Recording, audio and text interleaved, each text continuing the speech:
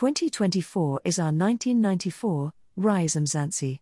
As preparations for the second voter registration weekend get underway ahead of the 2024 national and provincial elections, new political party RISE Mzansi is encouraging South Africans to use the weekend to register to vote in what it calls a major election. The party accused African National Congress, ANC leader Cyril Ramaphosa and Secretary-General Fikile Mbalula of lying about an alleged program of regime change targeting the ruling party and instilling fear in the electorate by claiming that the National Student Financial Aid Scheme and the South African Social Security Agency grants would end if the ANC loses power.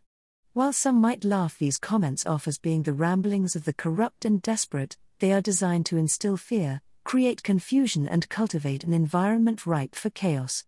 This script is no different to that employed by other, failed liberation movements and governments that lose legitimacy among the people. Ramaphosa, Mbalula and their cohort simply do not have ways to handle political competition in a maturing democracy, RISE Mzansi said.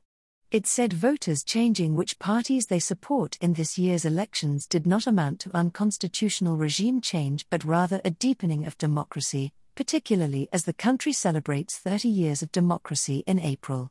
The party also warned of political intolerance, voter suppression and intimidation and revealed that its election volunteers and organisers had been threatened and that the party's election posters had been destroyed.